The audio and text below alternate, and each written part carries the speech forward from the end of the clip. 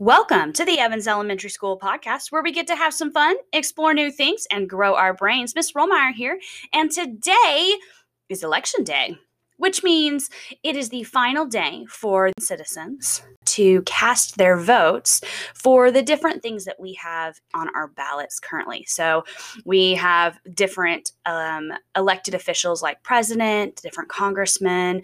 We have different people for the state. We have different people for the city. So today is the final day for that. And in honor of that, I thought it would be fun to kind of look through our history of presidents and just kind of learn some really fun facts about them, things that you probably do not know. So let's dive in.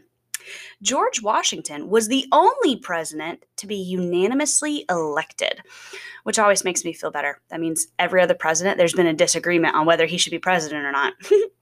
John Adams died the same day that Thomas Jefferson did.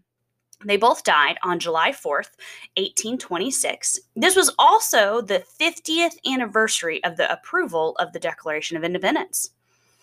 Abraham Lincoln often stored things like letters and documents in his tall stovepipe hat. So can you imagine that? It's time to pull out a piece of paper. Instead of pulling it out of your pocket, you pick up your hat and pull it out of your hat. It's kind of funny. Franklin D. Roosevelt met President Grover Cleveland when he was 5 years old. And Cleveland said to him, "I'm making a wish for you. It is that you may never become president of the United States." Well, of course, Franklin D. Roosevelt did become president eventually. I guess that wish didn't happen. And speaking of Franklin D. Roosevelt, he was the first president to actually appear on television, and he appeared on television during the 1939 World Fair. So kind of cool there. George W. Bush and Donald Trump are the only presidents to have earned a Master's of Business and Administration degree. Kind of interesting. Barack Obama won a Grammy Award in 2006 for his voice on the audiobook Dreams from My Father. Martin Van Buren was the only president to speak English as a second language. His first language was actually Dutch, which that's kind of cool. He also was the first president to be a natural-born citizen of the United States, meaning he was born here and raised in the United States. All of the presidents prior to him were British subjects before the Revolution. After working at Baskin-Robbins as a teen, President Obama decided he no longer liked ice cream. So he doesn't eat ice cream. I guess he got tired of it. William Henry Harrison was the 9th president. His grandson, Benjamin Harrison, was the 23rd president. So both father or grandpa and grandson got to be president. That's interesting. John Tyler had 15 children. Can you imagine what the White House looks like at that point with 15 kids running around? Whew. Harrison gave the longest inauguration speech ever. It was 8,445 words and over 90 minutes long. And he gave it on a wet, cold day in 1841. He soon fell ill soon after and died 33 days into his presidency. I guess the speech shouldn't have been so long. Jackson had a thing for taking it outside. You know, he was involved in an estimated 100 duels, which is kind of crazy. Apparently, a lot of them were over his wife. Lincoln was a very good wrestler. Yes, we're talking about the sport wrestling. He won all but approximately 300 of his matches. And now, of course, this was before he became president. But can you imagine a president wrestling in a wrestling match? That's kind of crazy. So President Garfield was ambidextrous, meaning he could use both of his hands. He could write right-handed or left-handed.